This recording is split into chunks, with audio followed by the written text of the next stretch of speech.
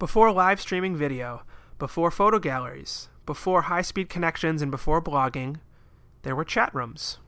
Open, unfiltered, text-filled chats between seemingly anonymous folks. Good things happened here, like connections between folks who were miles away, but shared common interests.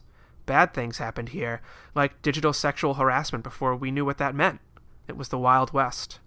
And remember those usernames? They were indecipherable, a cacophony of letters and numbers with seemingly no logic or pattern. One thing you may not remember as well, me. Yep, that time you chatted with a like-minded birdwatcher in Topeka, that was actually me. That time you exchanged bedroom desires with a 20-something in Chicago, yeah, that was actually me too. And you're a bad boy. You see, all those chat rooms were just efforts in information development. I, like many others, sucked information out of you without you even knowing it, and it all leads back to the world's largest database. Anything you may have told me, linked to an IP address, name, and sometimes even address or credit card. You wouldn't believe how friendly folks are when you threaten to share their chat transcripts all the way back in 1998. You're worried about privacy? No, it's all about piracy. You're vulnerable, and I steal from you. That's the beauty of being a robot in a digital world.